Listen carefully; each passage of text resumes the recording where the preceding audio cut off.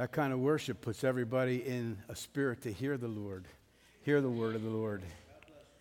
And there's just something when you sing songs that have that phrase, holy, holy, holy in it.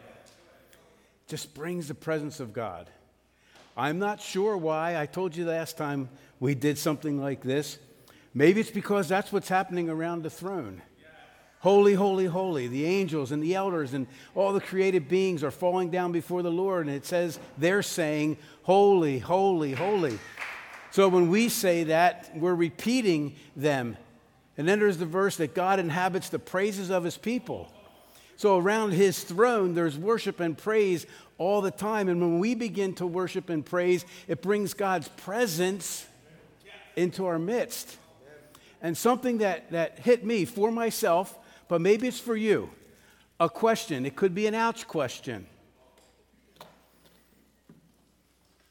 We don't want Pauline to miss this. She doesn't want to miss any ouches. How much time during the week do you spend intentionally, actually worshiping the Lord? Worshiping and praising him. Is Presley going to speak with me again today? I was hoping she would.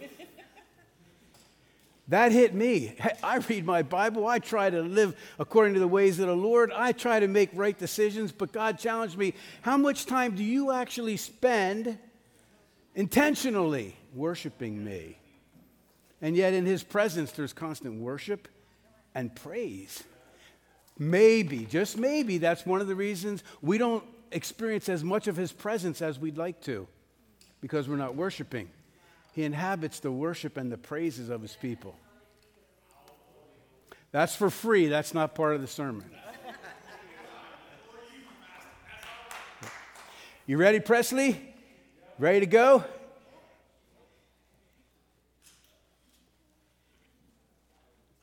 Introduction and brief review. Continuing in our series through Acts, but not for too much longer. Last week's text, Acts 26, 24 through 32. And last week we completed chapter 26. There's only 2 more chapters in Acts, 27 and 28. And today we'll take the first 12 verses of 27. But a brief reminder, a review for us. Paul's trial has ended. The results were not exactly what Paul had hoped. That had nothing to do with him being acquitted, had nothing to do with him gaining his freedom. That's not what he was after. It had everything to do with the fact that nobody turned to Christ. That's what he was after. Agrippa, do you believe? I know you believe. Nobody got saved during that trial. That's what Paul's intention was. Nobody that we know of, at least. Nobody came to Jesus. It doesn't say they did, although you just never know. We don't have the history of all those lives that heard Paul's testimony, heard Paul's defense. But at the very least, Paul fulfilled his God-given assignment. Paul testified boldly and unashamedly. Boldly and unashamedly of Jesus. Before kings and queens, rulers, dignitaries, ordinary folks. King Agrippa was there, Queen Bernice, Governor Felix earlier, Governor Festus in this particular arena. Lysias, the Roman commander, the Jewish high priest, Jewish religious leaders, many others. They heard Paul's testimony of Jesus during his defense. Now the trial is over, and Paul is off to Rome. Would you stand with me, please? And my reader, Stacy, if you'll come forward.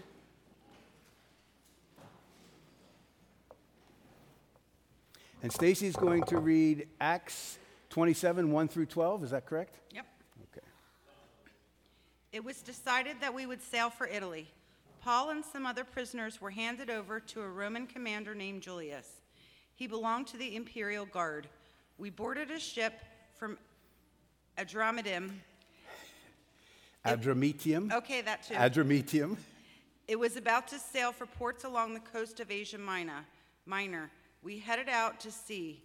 Aristarchus was with us. He was a Macedonian from Thessalonica. The next day we landed at Sidon. There Julius was kind to Paul. He let Paul visit his friends so they could give him what he needed. From there we headed out to sea again.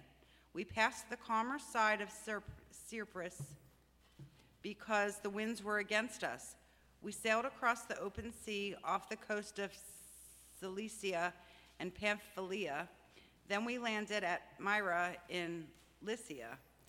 There the commander found a ship from Alexandria sailing for Italy. He put us on board. We moved along slowly for many days. We had trouble getting to Cnidus. The wind did not let us stay on course, so we passed the calmer side of Crete opposite Solomon.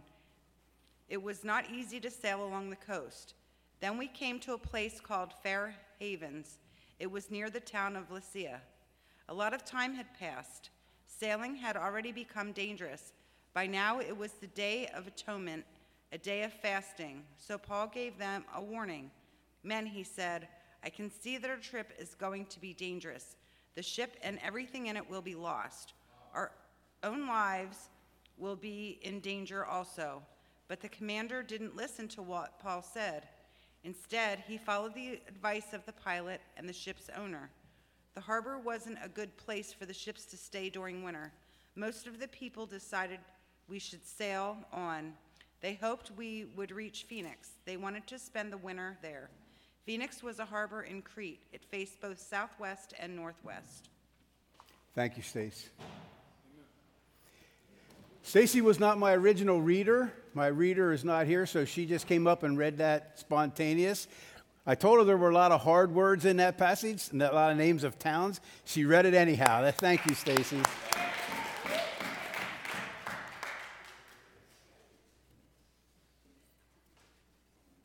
Today's title, Off to Rome. Today's purpose, at least in my opinion, what I think God wants to do, God wants to even more so, even better equip us. God wants to position us for effective ministry in our culture, in your neighborhood, in your family, in your workplace, wherever you find yourself. We're on 24/7, you know. We're on 24/7. There's never a moment where there might not be a chance to witness. God wants to better equip us and position us for effective ministry in our culture. He wants to teach us something today, and he wants to teach us something regarding our mindsets and our attitudes as believers. The mindset and the attitude that we should have towards life in these days, especially as we deal with the world, the flesh, and the devil. These three enemies, these three scriptural enemies, the world, the flesh, and the devil, they try to disrupt, they try to distract, they try to hinder kingdom work. Now, there is a way out. No worries. If you're not really living full out for Christ, you probably won't have too much trouble with those three enemies. They'll probably pretty much leave you alone. If you're not fully committed to living for Christ, you probably don't have to listen today.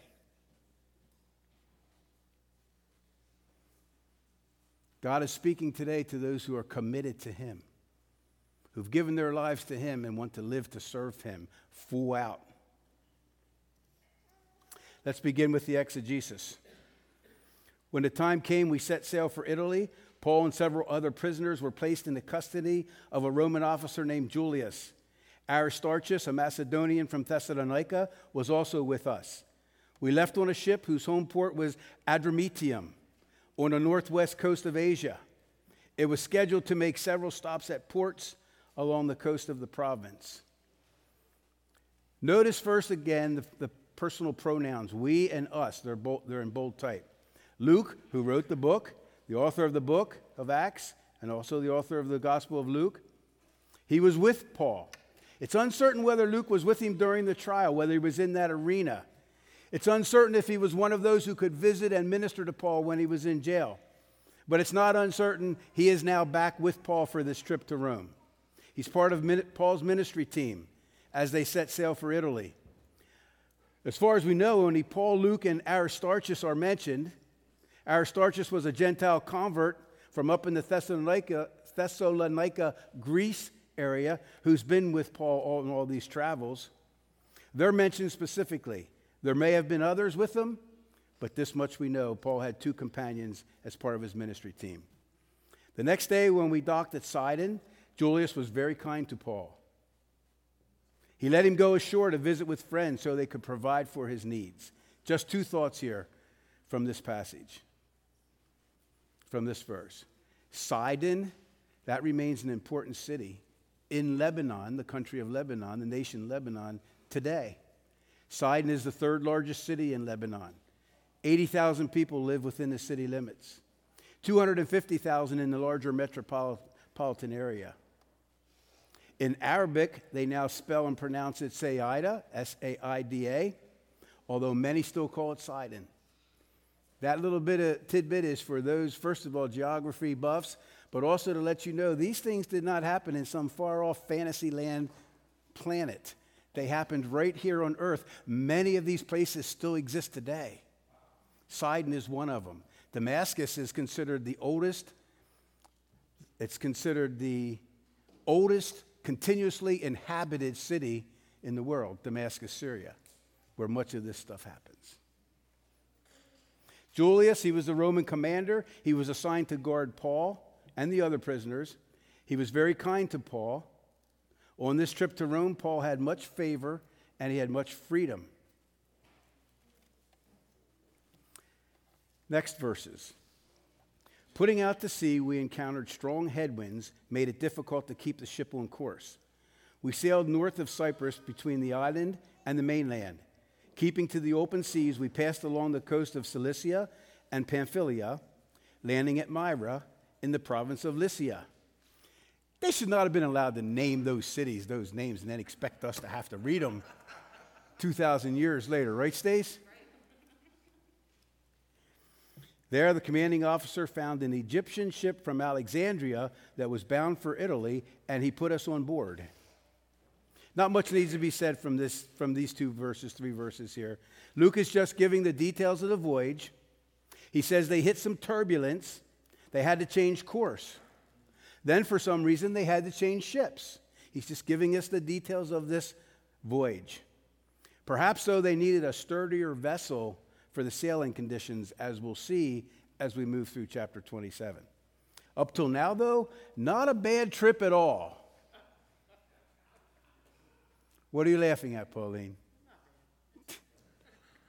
Not a bad trip at all, but one of those infamous Book of Acts buts, B-U-T-S. Did anybody read ahead? Well, then we'll just say, not a bad trip at all, up till now. For us today. Next group of verses, we had several days of slow sailing. Then after great difficulty, we finally neared Cnidus. The wind was against us, so we sailed across to Crete and along the sheltered coast of the island, past the Cape of Salmone. We struggled along the coast with great difficulty, finally arrived at Fair Havens, near the town of Lasea. We had lost a lot of time. Keep that in mind. We had lost a lot of time. The weather was becoming dangerous for sea travel because it was late in the fall, and Paul spoke to the ship's officers about it. From September 11th to November 11th, there's no sailing in the Mediterranean in that part of the sea, in that part of the world. It's just too dangerous. The word's in bold type, and I've given you this hint in the past. If you look at the words that are in bold type, they're the words or phrases or thoughts that I'm usually on which I'm going to comment. The words in bold type: slow sailing, great difficulty, the wind was against us, we struggled with great difficulty, we had lost a lot of time. Keep that in mind for the application. We had lost a lot of time. The weather was becoming dangerous. This voyage is getting increasingly more difficult and dangerous. And you begin to get the feel that this voyage is not going to be the cruise that they hoped it would be from Caesarea to Rome. Again, for the geography and history buffs, the town of Lycia. It was located on the southern coast of Crete, which is an island south of Greece. They had blown way off course. They're nowhere near Rome right now. They left Caesarea for a few-day trip to Rome. They're nowhere near Italy or Rome right now. Lycia and Salmone, they're no longer cities. They're only archaeological sites. Fair Havens is still a city, though it goes by a different name.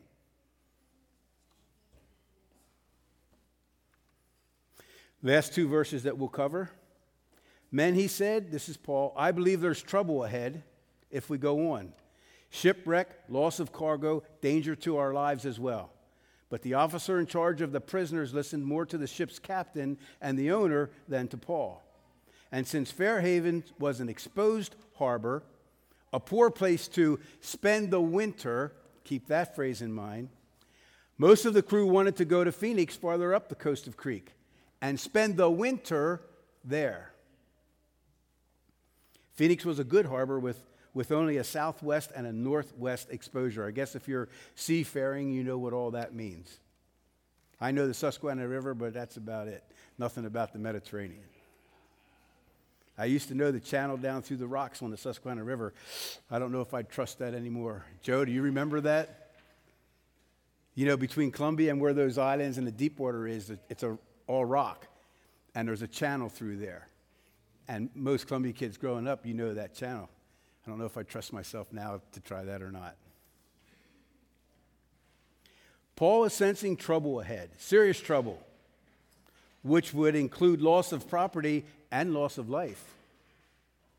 It doesn't specifically say Paul has this from the Lord, at least not at this point. Later, he does hear from the Lord about the situation. At this point, he just expressed his opinion and his sense to the captain and the crew, but he was voted down. That's the end of the exegesis. Short and sweet, 12 verses. Luke just giving us the details of the voyage. We want to move on to the application for us today. What can we take when you're reading Scripture, especially when it's history and narrative and those types of things, you got to be looking for what can we take from that and apply to our lives today. Scripture's not just an academic exercise. When you read Scripture, God is speaking to you. From the facts, from the narrative, God is giving us today principles by which we can live. Sometimes they're very veiled, and sometimes you really have to dig to find them. But God wants that. He wants us coming to Him and digging into His Word and seeking Him and searching it out. And God does tell the man who cares. I mentioned that book quite a bit. It's an A.W. Tozer book. God does tell the man who cares. God does not hide Himself from us. God does not dangle a carrot and then pull it back and make us go after it. But God does want us to put effort into seeking Him, to find out truth and to find out direction, to find out what He has for us. Any amens on that? Amen. Thank you. Hallelujah. Thank you. Hallelujah. Okay. Even got an hallelujah on that. I want to call attention to two phrases for the application. The first one is, we had lost a lot of time. Paul and his companions were getting a little antsy with the circumstances and how long this was taking. We know from studying Paul now for all these verses, he wasn't the most patient man. He wasn't the most laid-back man. They had lost a lot of time, and they wanted the captain and those guys to know it. The other phrase is, spend the winter there. It's mentioned twice, actually. And I'm just guessing here, but my guess would be that wasn't good news to Paul. That's not what he wanted to hear. He did not want to spend the winter there. Where did he want to be? Where did he want to be? Everybody, where did Paul want to be? He didn't want to be on the coast of Crete in some small harbor town. Spending winter there would be at least a minimum 3 more months before they could even set sail again for Rome. Make it even longer till he finally arrives at Rome. So this is what I think God wants us to see and pull something out of for ourselves. I'm hoping, at least. Again, for Paul, the trip is getting longer. Further delay, further postponement, further difficulty, further adversity, further disruption, further distraction, further things that were not expected coming into his life. Does that sound maybe a little bit like your experience at times, at least? My experience?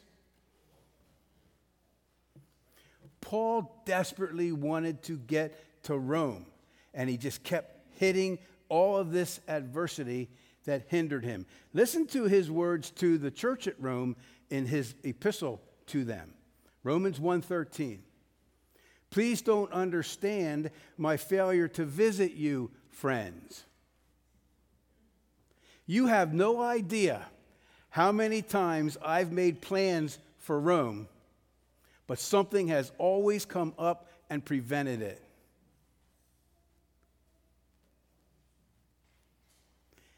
See, the church at Rome didn't have the advantage we have of reading the book of Acts. They didn't know how often Paul was trying to get to them and what kept coming up to stop him. Circumstances, situations just kept arising, seeming to make it impossible for him to accomplish what he knew God's will was. Have you ever been in that situation? Something always came up and prevented it. Yeah, we can affirm that. We have the advantage of reading the book of Acts. Often it's been human persecution. It's been humans that have opposed Paul and have been hindering him getting to Rome. Other times it was just circumstances of life and travel. And this time it's the weather.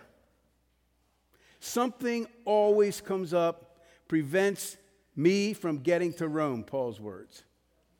When he sailed that day from Caesarea, probably knowing what he's already been through, there was at least a little suspicion that I don't think I'm just going to go from here to there. That doesn't usually happen. But my guess is also he didn't expect all these things that have come up. And now he faces 3 months wintering somewhere that's far from Rome. Many of us have experienced that in some way or another, some form or another. Maybe not to the level of Paul, but we've had our share of running into these shut doors and brick walls and circumstances and situations and whatever that just prevent us from doing what we believe we know is to be God's will, or what we at the very least strongly desire to see God do. And we just keep running up against it. There's always something popping up. There's always something that keeps us from experiencing God's will, or makes it different than what we thought it was going to be. That keeps us from getting to where we thought we were supposed to be, where we want to be. I wish I had a nickel for every time someone has called me or texted me and said, I won't be able to make it. Something came up.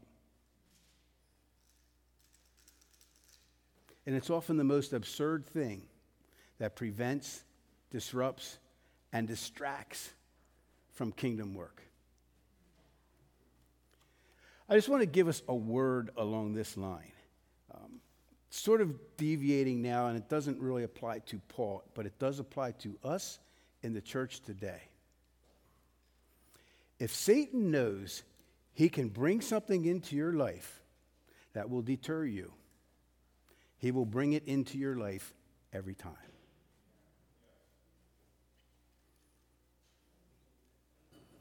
Resist the devil and he will flee from us.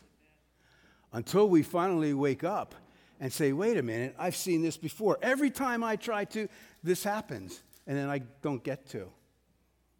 From as simple as having your devotions to maybe becoming a part of a huge ministry God wants to do. But Satan just knows us. He's a student of human behavior, and he knows decisions we'll make. So he just brings this thing into our lives, and we're like, I text Pastor, I can't make it, Pastor. I was going to sign up for this, but I'm not going to be able to do it. I wish I had a nickel for every time I heard that, I'd be a rich man. Can I just be bold and blunt? We need to toughen up. Church needs to toughen up. Church needs to wise up. You've seen this before. Why are you falling for it again? Hub, I've seen it before. Why am I falling for it again? Why am I allowing it to disrupt what God wants me to do, to hinder me, to keep me home, when this is where I should be?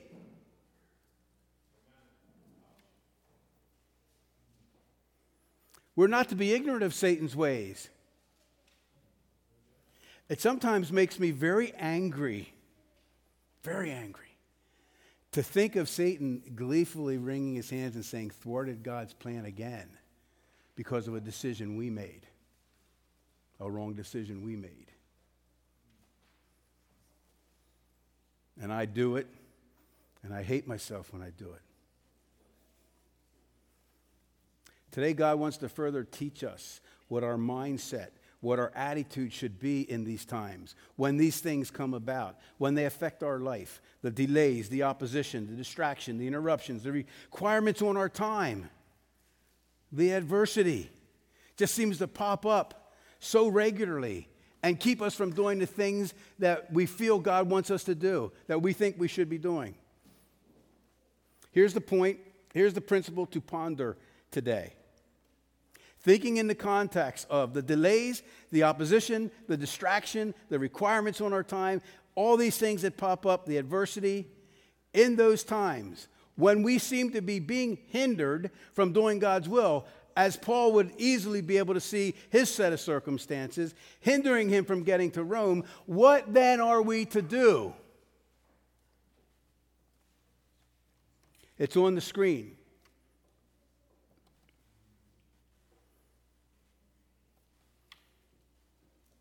This message may seem to flip-flop from this side to that side. I wasn't sure how not to let that happen. I'll be seeming to talking about this and I'll be seeming to talk about that. But in those times, we must learn to wait on the Lord. But that can be deceptive.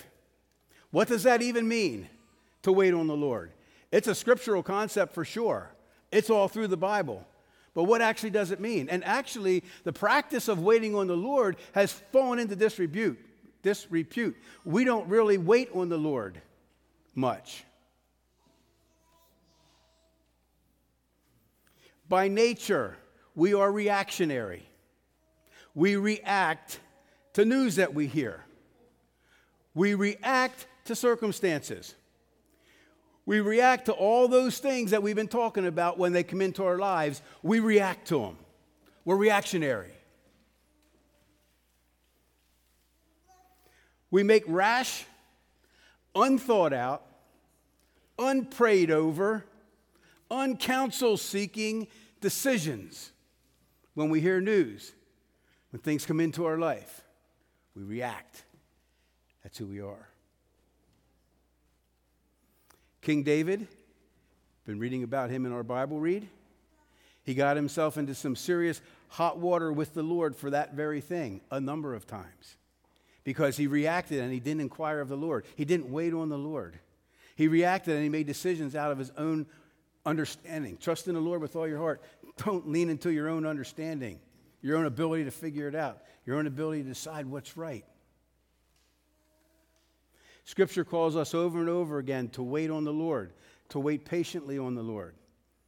Listen, Paul knew that he was going to Rome, no question. We've seen that. God told him he was. God made it clear, plain. No doubt. But God had the plan. God had are you listening for this word? God had the timing. God had the plan. God had the timing. Paul did not. So the question for him, and now the question for us, what are we to do when we thought we were going to be here or do that, and everything's going against that? But we know God said that. What are we to do?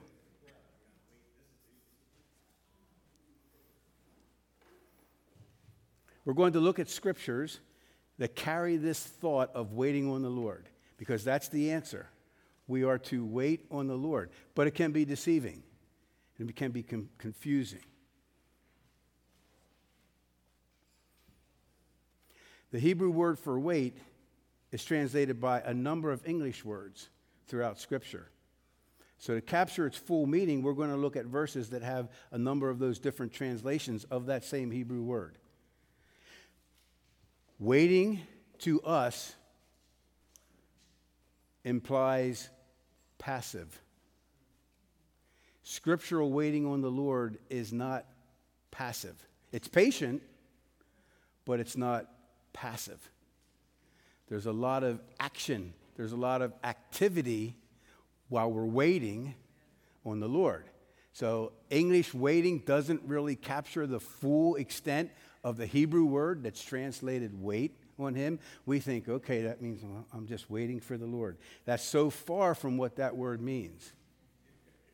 In the waiting, there is a hoping for, like not being moved off course. They're staying the course. That's a strong sense of the word waiting. There's a fully trusting him, not wavering in what he said. There's a looking for in the waiting. Like Paul's still searching how maybe he can get to Rome. He doesn't want to push against God's will, but maybe how he can get to Rome without having to wait. So you're looking, you're searching, you're seeing if there's an open door. You're not just sitting back twiddling your thumbs. But all during that time, you are fully trusting in him, you are fully hoping in him, and you are not moved off course. Paul was never moved off course through any of this. Rome was the objective. And to Rome he would go, and he knew it. Don't be moved off course. This word that's translated wait embodies a sense of solid, unwavering hope. Looking for, searching, observing. We are supposed to work in the King James Version, we are supposed to walk circumspectly. We don't use that word anymore, but it's a great word, circumspectly. It means when you walk with the Lord, you are constantly aware of and observing your circumstances because God works in your circumstances. God gives direction. One of the main ways God gives direction is through your circumstances. What was that word again? Circumspectly. Circumspectly? Yeah, it's good old-fashioned, old-school 1800s word, but it's so meaningful. We shouldn't be walking aimlessly. Well, if God wants to get me there, he'll get me there. God wants to get you there, but if that's your attitude, there's a good chance you won't get there. You have a part in this. God always has a part, and you have a part. And I have a part. We have a part, I should say. And the other sense, again, of that word is fully trusting while you're waiting, as we wait. To us today, wait means passive. Don't do anything. The biblical concept of waiting on the Lord is not at all passive. It is patient, but it is not passive. So watch for these words that you hear me mentioning. Watch for these concepts as we go through the following scriptures. In each verse, the highlighted word in English is a translation of the exact same word in Hebrew. So it's the same Hebrew word, but in order to fully understand it, we have to use a number of English concepts to get it, to grasp it. As has been our practice, you can just sit back. You can just let the Word of God speak. There are so many scriptures we could use. I just stayed mostly in the Old Testament.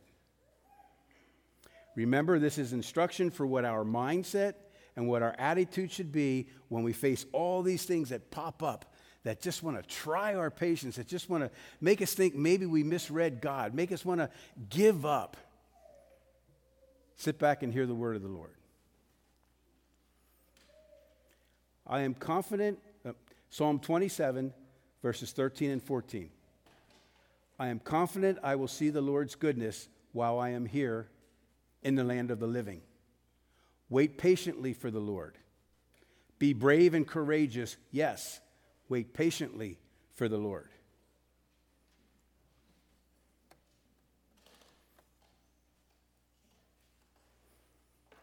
Psalm 33, 19 through 21. He rescues them from death. He keeps them alive in times of famine. We put our hope in the Lord. He is our help and our shield.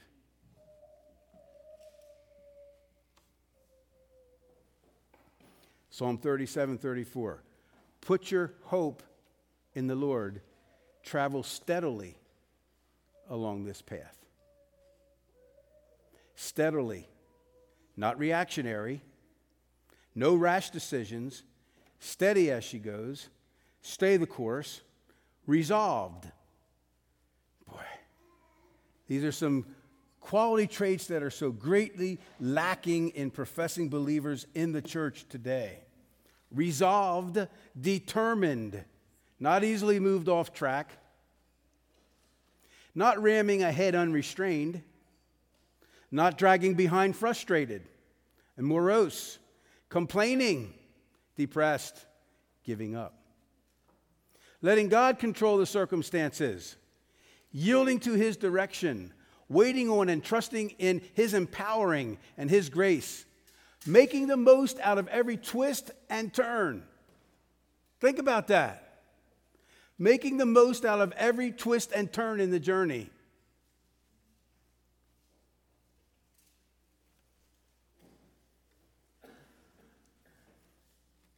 Why am I so discouraged? Psalm 42:11.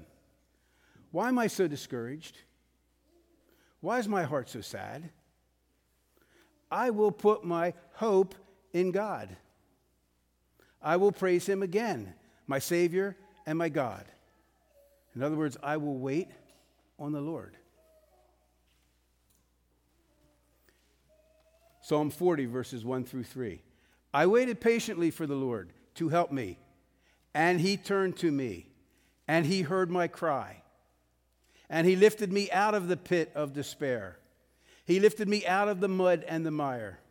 And He set my feet on solid ground and steadied me as I walked along.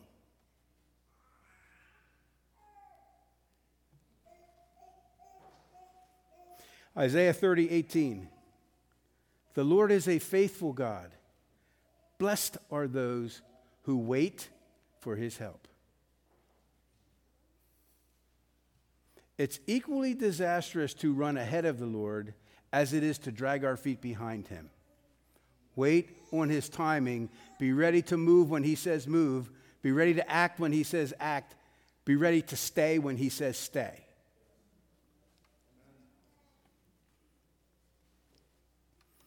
Isaiah 40:31. Those who trust in, hope in, wait on the Lord will find new strength. They will soar high on wings like eagles. They will run and not grow weary. They will walk and not faint. When I hear believers say to me, and I find myself in this situation too, but it's still true, whether it's me or you. But when I hear believers say to me, I'm just so exhausted. I'm just so tired. I just don't know if I'll have the strength. Immediately I think, you are not waiting on the Lord. When I feel like that, I am not waiting on the Lord. Because those who wait on the Lord, what? Renew their strength. They're vital and they're energetic, and you don't get exhausted. Look at Jesus. If anybody had right to be exhausted, those who wait on the Lord, you want to find that fountain of youth? Wait on the Lord. Spend time with Him. Be seeking Him. Bring your life in line with Him and His timing. If we're exhausted and we're tired and all those things I said, we probably either ran ahead of Him or we're dragging our feet behind Him. Because when you walk with Him, He renews your strength. Amen. And there's a promise in these days that God is going to be giving supernatural, youthful strength to those who are following Him and serving Him, despite your age. Yeah, so if you're getting up there in years, don't even worry about it. You will serve, if you're following Him, if you're waiting on Him, if you're living for Him, you will serve Him with full strength until He takes you home. You don't have to muffle her. That's a great place for an amen right there. Thank you, Presley. She heard what I was saying, Kayla, and she was agreeing. Youthful strength, supernatural youthful strength. Oh, there's verses, man, we could go on all day. There's verses like, those who trust in the Lord, wait on Him, hope on Him, all that stuff. They will remain vital even unto old age. Oh, you know, when my parents had Alzheimer's and this happened and that happened. If you know the Lord and you're working with Him, you don't have to be afraid that that's going to happen to you. You remain vital even unto old age, energetic. We've bought a a bill of goods from the world that this has to happen and we need to expect it. I don't believe it. Yeah, I believe the promise. We'll see, right? What do I have to lose? What if I'm wrong? Okay. But what if I'm right? And what if I wouldn't choose to live like that? And then I'd end up like that. There's something to be said, man, about resisting the devil and resisting all these negatives that come upon us. Resist the devil and he will flee from you. Promise. It's promise. He came, he forgives all of our sins, and he heals all of our sins. If you follow me, if you walk with me, I will not put any of those diseases on you that you see in the world. Does he mean that or not? Did he write that just so it sounded good? Or does he really mean it? And that's what we have to ask ourselves, for ourselves. I can't ask that question for you. You can't ask that question for me. I have to ask that question and wrestle it through with him. Did you really mean that? And I'll just tell you the conclusion I've come to. God doesn't say things he doesn't mean.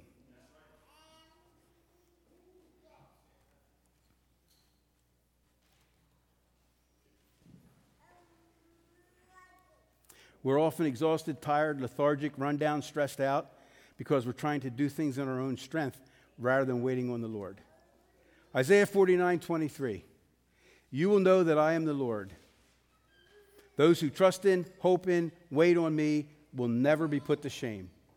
Some verses say will never be disappointed. Those who trust in the Lord, those who wait on him, will never be disappointed by him.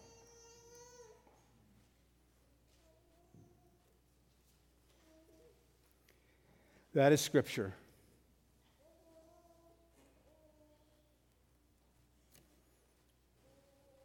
Habakkuk 2:3. This vision is for a future time. It describes the end. It will be fulfilled. If it seems slow in coming, wait patiently, for it will surely take place. It will not be delayed. It will not be delayed. In other words, in the positive, it will occur. Paul, you will get to Rome. If God said it, he will do it. It will happen. Wait patiently for it. Here's the thought that God is trying to convey. My thoughts are not your thoughts, says the Lord. My ways are not your ways, declares the Lord. You could put in there, it's not Scripture, I'm just putting it in there. My timing is not necessarily your timing. And he has been hitting us with that one a lot lately. My timing is not necessarily your timing. Therefore, wait patiently on the Lord. Put your hope in him. Trust in him fully, unwaveringly. In these days ahead, it is imperative that we do not knee-jerk react to.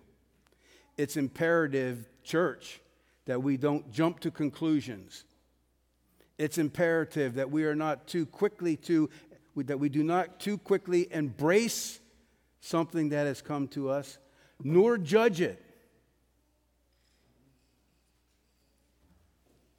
Things that we hear, things that come to us, and there will be a lot of that for us in the days ahead. Information reaching us, news reaching us, pressure coming to us. It's imperative that we don't jump right on board with the latest thing coming down. But it's also imperative that we don't judge it and say it's not of God either. There's a key word for these days ahead, and it fits in with this whole waiting on the Lord concept. And the word is discerning. The word for the church in this season ahead is discerning. We must be very discerning. We must wait on the Lord for his word to us, for his plan to unfold, for his timing and his will to be done. We're always called to walk with him.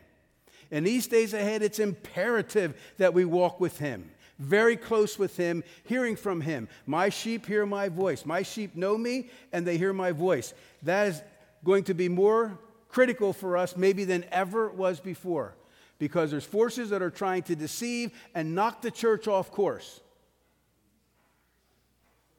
You just get on YouTube and you see church leaders, well-known church leaders, attacking each other, judging each other. That's appalling. Why would you even do that? Scripture says, who are you to judge another man's ministry? To the Lord himself, he rises and falls.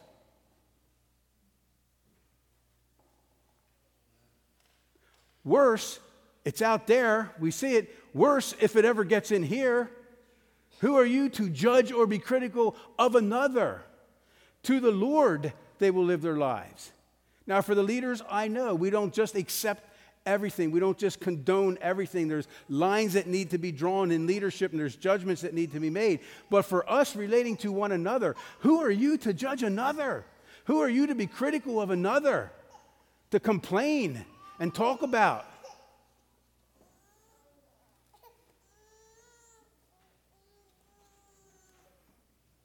God hates all sin, but in Proverbs 16, there's a list of 7, the 7th one being the worst.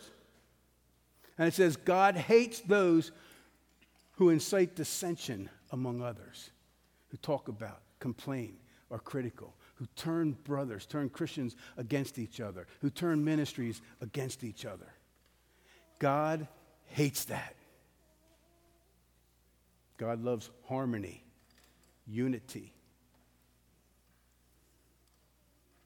Doesn't mean you accept everything that comes down the pike. That's the problem. That's the error. Well, we don't want to judge, so we just accept this. No, we know better than that. If you see your brother overtaken in a fault, then you who are spiritual, go to him. Gently, speaking the truth in love, taking heed lest you fall into the same trap. There is a place for that. That is not judging. That's out of love for one another. That's not even this sermon, so that's another time. Just know in these days ahead, Scripture talks about Satan in a few different ways, but there's 2 of them that are paramount. Satan comes in as a roaring lion, seeking whom he may devour. You've been there, you felt that. Satan also comes in as an angel of light, and his demonic forces masquerade themselves as ministers of light. Much more dangerous. We know the roaring lion breathing down our neck. We're often caught in the trap of the masquerading angel of light. It's imperative in these days ahead. We seek the Lord for discernment and don't just react and rush in. We wait on the Lord. Got it? All right. I had asked somebody to pray. Pauline, I think it was you. Will you come? Rest of us will stand, and Sonny will bring the band, and we will pray. Wait till everybody's settled.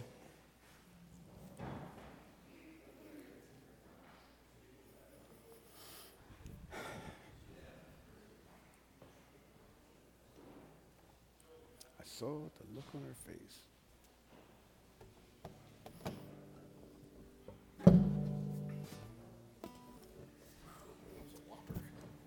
I think I made a huge mistake. Really? Yeah. I'll talk to you about it then.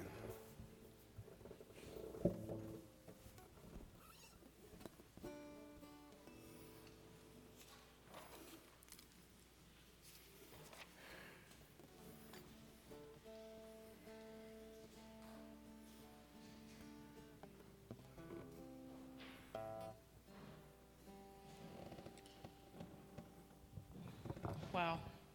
What a word you gave us this morning, Lord, and just we thank you for bringing us here this morning to hear this message, to understand that these words that are written in this book, even though they were written long ago, are still our instructions for today, that we can read these words and know that where is our room? Is it something we're reaching for? Is it something we're asking for? But to teach us how to get to that room that we're seeking you for, Lord, and how to do that. Keep our eyes, Father, fixed on you, that we're not doing this on our own, Father, but if we stay in step with you in the Word, Father, seeking time to worship you and reading the Word and being patient, seeking you, Father, that we have direction, and we will hear from you if we're doing these things, Father. So I pray that as we heard the instructions on how to do this, and I pray that you give each and every one of us, Father, the time. Help us, give us that time in this busy world that we live in, Father. Help us to hear your voice, Father, as we are seeking you in the word, worshiping you, speaking to others that we're reaching out to, Father. Help us to hear your voice in these times that we're seeking you, that we're wading through the trials and tribulations that we're facing today, just as Paul did. It might have looked different back then, but the things that we're facing today is probably sometimes we feel just as bad as what Paul's facing back then. So, Father, I thank you for gathering each and every one of us together, Father, and just help us as we walk out these doors today to have the strength and to look into our Bibles, Father, and listen to the worship music that, and worship you, Father, to give us that strength that we need to push forward and do our work that we are called to do. Father, in Jesus' name I pray. Amen. Amen.